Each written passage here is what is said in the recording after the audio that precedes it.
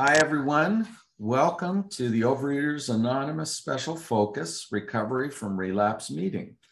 Today is Tuesday, the 1st of March, 2022, and we are delighted to have our speaker, Lynne K, with us. Lynne was born in the USA, sounds like a song, and in Connecticut, and is currently residing in New Jersey. Lynne came to OA in 1987 and never stopped attending meetings. Lynne's current abstinence is 14 years. So it's over to Lynne now to share her experience, strength, and hope.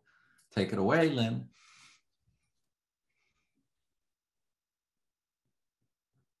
Okay, all right. Good morning, everyone. My name is Lynne, as was said. I'm grateful to be here, and I hope and pray that what I say will be of help or use to you. And I'll start with a little bit of my background. I had a thing for sugar for as long as I can remember. I found out that my mother made a homemade formula for me that was made out of corn syrup and sweetened evaporated milk. I don't think that's the reason why I'm a compulsive eater, but nonetheless, I just always remember I wanted sugar as raw as possible.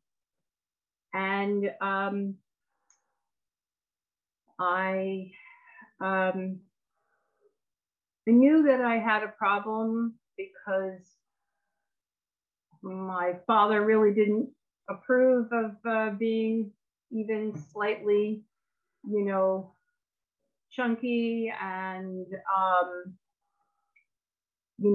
once I got into school, I was very bullied in school about my weight. We also didn't have very much money, and I didn't really have much for clothes. So between those two, I was bullied all the way through school until near the end, when I got into the drug crowd. They seemed to like me well enough. And that made life very, very difficult. And also grew up very isolated, lived on a road. We didn't have a house number. We didn't need it because there wasn't anyone around. I don't think we got a house number until I was in middle school. So yeah, it was just very isolated. My father's mentally ill, and that isolated us very further. He didn't like people, he didn't want people around. And so it was just a very isolated way of living. And for many years, I believed that those were the reasons why I ate.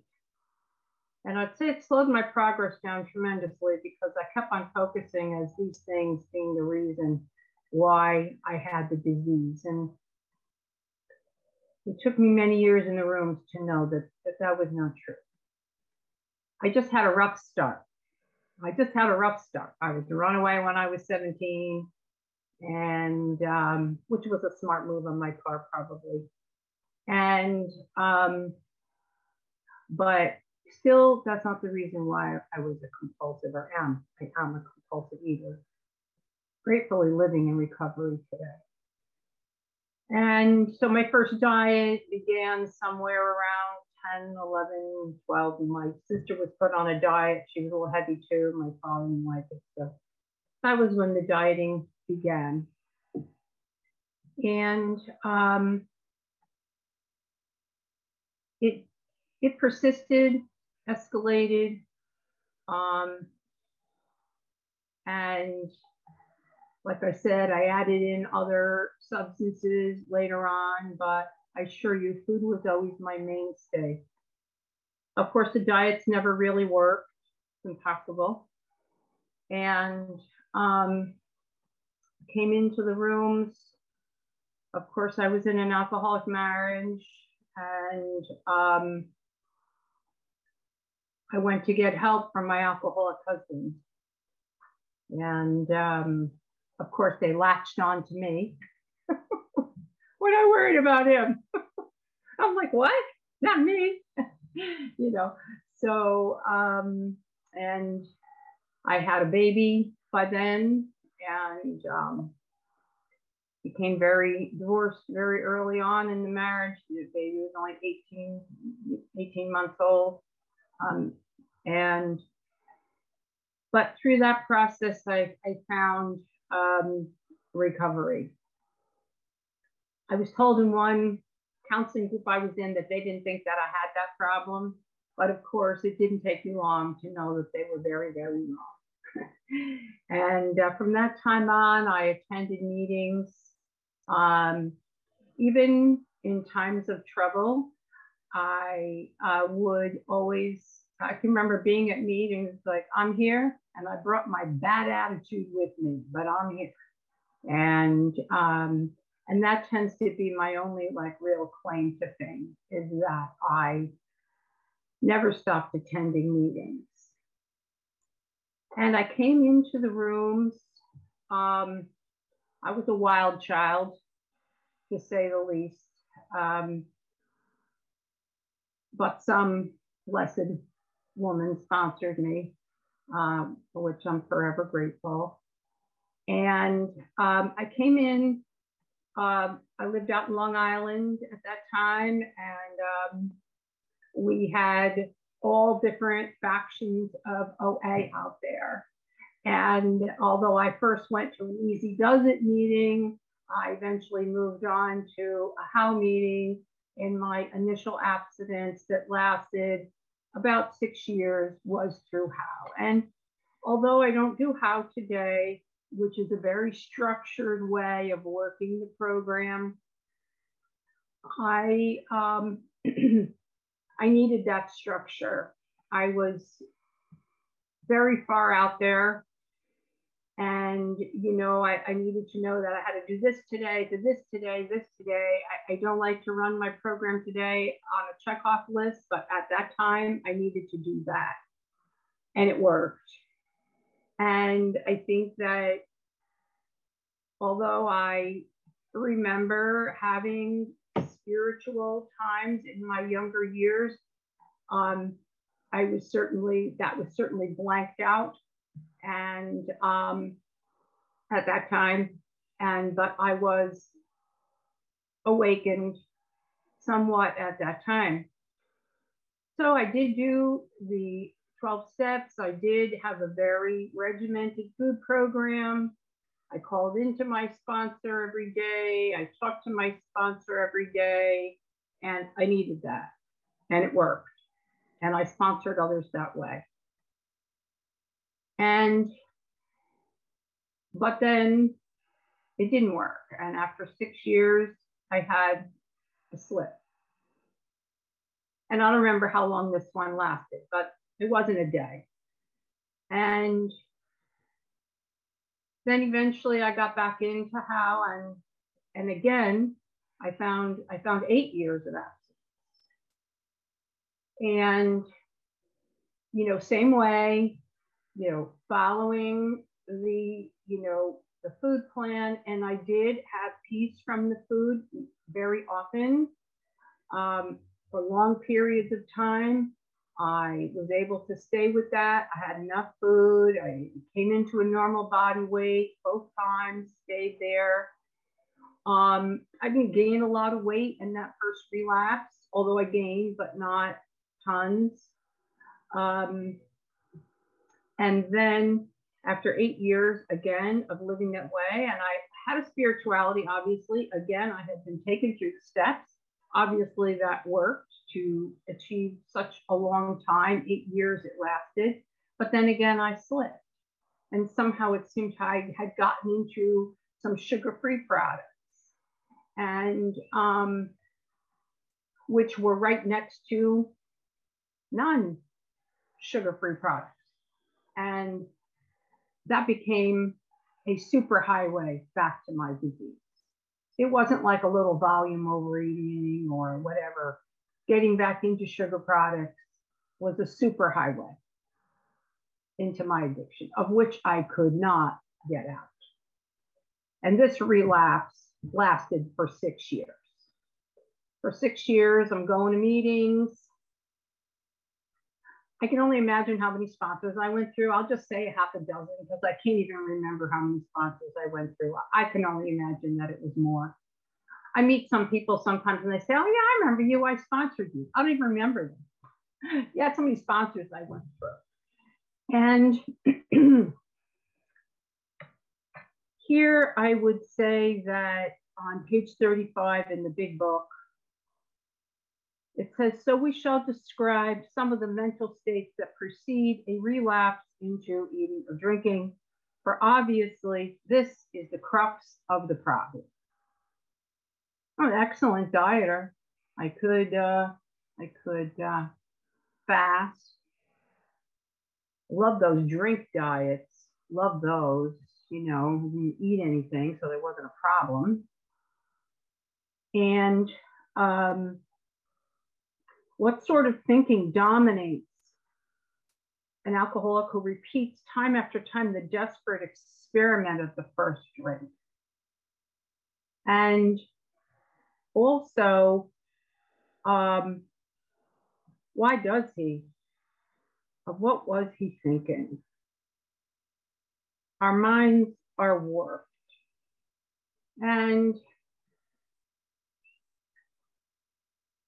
I obviously was still missing a piece of step one, hence the 6 years of getting dragged through the volume, the sugar, the flour products, cold cereals, all this kind of stuff that I binged on. And I will say, right before I came into the program in '87, I was trying to learn how to purge because I was eating so much. I had so much stomach pain. I needed to get out of the pain. So unfortunately for me, I couldn't get the hang of it and came into the room. So, and I mean, I always thought I had a pretty good program, obviously not when I'm in this 6 years. And I tried, I would get back on, I would get a little bit abstinence, obviously I didn't make it, and this would go on repeatedly. And one thing I can think of now is that I was looking to get back. I have to get it back. And I will say that one thing I've learned is I definitely don't want to go back. If back where I was got me into the 6-year relapse, I don't want to go back. Whatever I had, that was great that it worked for me then, but I needed to go forward into something else. And I really didn't know what it was. I didn't want to go back into the how. I didn't want to do that. I didn't want to live that way anymore. And this is, I think, one of the reasons why I went on for so long. It was, you know, I was trying to figure this out. And as I read the big book more, I did decide that getting into big book recovery was the best thing for me. I heard more and more about these groups. And I remember it's in more than one place in the big book, but on page 25, it says, rocketed into a fourth dimension of which I hadn't even dreamed. And I'm like, I've been in the rooms a long time. I have never been rocketed anywhere. I mean, I was living a better life. I was sober. I had definitely come out of the darkness that I was in the late 80s, but I never rocketed anywhere. And I realized that this was the problem for me, that although I had found a brand of spirituality, I wasn't in it. And I finally realized that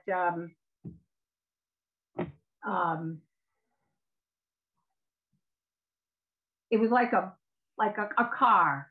My higher power was like a car. You know, the car that you always dreamed of.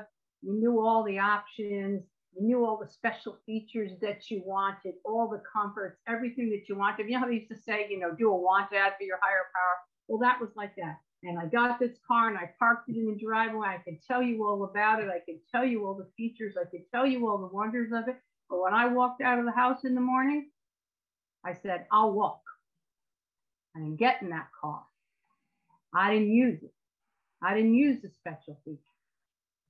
Someone would say to me, why don't you use the car? Oh, no, I'll walk. But it's raining. Life is difficult. Why don't you get in the car? Oh, no, I'll walk. I tell you all about the car. It's beautiful.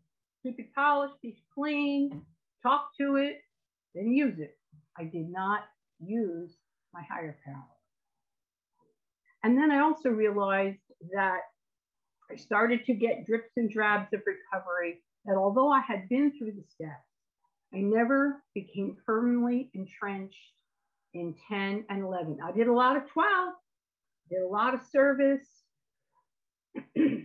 meetings, all different levels, but didn't understand, didn't use 10 and 11. And of course, on that same page where it talks about the crux of the problem, it's no error that in the same page, the answer is there. He failed to enlarge his spiritual life, but I didn't really understand what that meant. Like here I am, I'm abstinent for 8 years. I'm crying. It's like, I don't understand. Like, for how many years can I continue to do this? Nothing was expanding for me. It was the same old thing all the time. Where was the expansion they were talking about? And, you know, finally, something happened in step 11. And it talks on page 86, 87. It's talking about step 10. I'll come into that. But in any case, I started to do more spiritual studies. And it says here what used to be the hunch. Nevertheless, we find that our thinking will, as time passes, be more and more on the plane of inspiration. We come to rely on it. And the person that I was studying with commented that we rely on divine influence, not sponsors, not meetings, not steps. I'm not always aware of what God is, but I'm usually aware of what God is. And so I learned that whatever this spiritual thing that I was going to get into, it needed to be stronger, and I had to learn to rely on it. And also on that page farther down, something that helped me very much, it said there are many helpful books also. And I had never noticed that sentence before. I was taught, well, you got to just use the big book. You got to use the 12 and 12. That's it. That was the books. But here he says, if you belong to religious denominations, contact them. Other suggestions could come from other kinds of spiritual advisors that you know of. And I had spent years in spiritual guidance, a type of counseling. I had spent years in that. I had a lot of problems to overcome, I assure you. And that helped. But still, I wasn't there. And as I got into these many helpful other kinds of books that just focused on spirituality, I was able to find people that I connected with and took me to that level where it is what I rely on. I do use a God box, had one for many, many years, highly recommend it. Always got to have a lid on it. Nice tight lid, the tighter the better. Once I put something in there, it doesn't come out ever. I can hardly keep the lid on my original God box because the lid's popping up because there's so many little pieces of paper in there. All of those situations, hundreds of them in that box, all resolved, all taken care of. And now when I put something in there, I have to put it like on a tiny piece of paper and kind of slide it down the side, but I refuse to take anything out of the box. Everything there has been good is good. And I am also, someone did a reading in one of the daily readers, and it talked about meditation that draws you back in. I never felt drawn into any kind of meditation. It was a check off on a list. Did you meditate today? Did you pray today? Did you make 3 phone calls? And I began to explore other kinds of meditation where I was looking forward to getting back into that meditation the next time that, whether it was morning and night, whatever. Lynn, you have 10 more minutes. Okay, thanks. So I would say that in step 11, where I begin to review, and it took a while. I am on one of those trains, the step 10, 11 train, because I never got into a daily practice of step 11. And by sharing it with someone, and even if I didn't, I could see that I had a main problem. I was very busy looking at what everyone else was doing, criticizing what other people were doing, putting energy into what other people were doing. And I learned that all of that was judgment and ultimately self-righteousness. So if there's billions of people in the world, I felt that my point of view, this little teeny weeny point of view, was the right point of view. And everyone, that's how they should all line up. So there was grandiosity. There was this idea that somehow my point of view, and what was it based in? Of course, it was based in fear. And as I realized these things, I began to let go. I began to be able to say through the inventory process, just leave these people alone when they're just driving their car. They're just in the grocery store, and that I had to get it into my head that I did not understand the reasons why people did what they did and what they're thinking and where they're headed. For me, what their spirit is about, I do not know.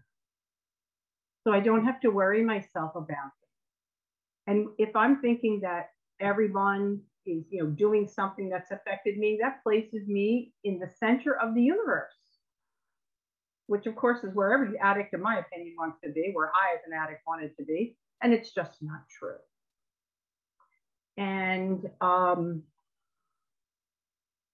these are the things that have helped me the most. Finding, and I do live in another dimension. I do have another dimension to my life. I feel that I live here on this earth, but I also have one foot in the spiritual world. That there is an enormous amount of help for me there, and guidance and love. And I have so much less to worry about here because I realize that I have this connection there into what I call the source, my creator, the source of the universe, the source of power, love, peace, where I am loved by love. And I've just gotten a lot quieter. I'm a lot more peaceful. It's been a long road, as you can hear. It's been a long road, but it has so certainly been worth it. And that the steps 4 through 9 get us ready for 10, 11, and 12. The last thing I'll say is about step 10. To me, step 10, some people say, and I'm sure I did, I pray in the morning and I pray at night, but I don't understand what's going on in the middle. I'm not connected in the middle. That's step 10. At my job, here comes the person walking towards my desk that always gives me a headache. And I'm like, right now, I need help right now. Before that person gets here, right now, I need help. Because I don't want to get into anything with this person. I want to leave that girl alone. I just want to just do it. And I need it now. Not 5 minutes, now. And that constant bringing in that higher power right here, right now, helping me right now. And that goes on all day long. Step 11 is my cleanup at the end of the day. Yeah, I didn't want to do step 11 at the end of the day. I thought, oh, all the things that'll be on my head, I'll never be able to sleep, all these thoughts. Well, as I cleaned up my life, there isn't a lot of garbage at the end of it. There's just not. It's cleaner all the time. And I am able to be a better person. I'm quieter, I'm more peaceful, I'm happier. And I'm very grateful for this way that the program has brought me to live today. I want other people to be happy. Let them go. I don't worry about other people. How do I know what they're about, where they're from? One last thing I'll say about my creator. My creator is so creative that you probably have all heard that every single snowflake that falls is unique, right? You think about that? If our creator is that creative that every single snowflake is unique, then I believe that every single person is truly unique. There is not another me. There is not another you. My creator has no need to make duplicates. That person that I'm talking to that maybe I don't know that well, they are unique. Their experience is their experience and their perceptions as are mine. And all I need to do is leave them alone and my day will be peaceful. Just let them go. And I think I'm done. Thank you for letting me share. I posted my number. I'm available for questions. And thank you for having me. Thank you so much, Lynn. Thank you for sharing your experience, strength, and hope with us. That was beautiful.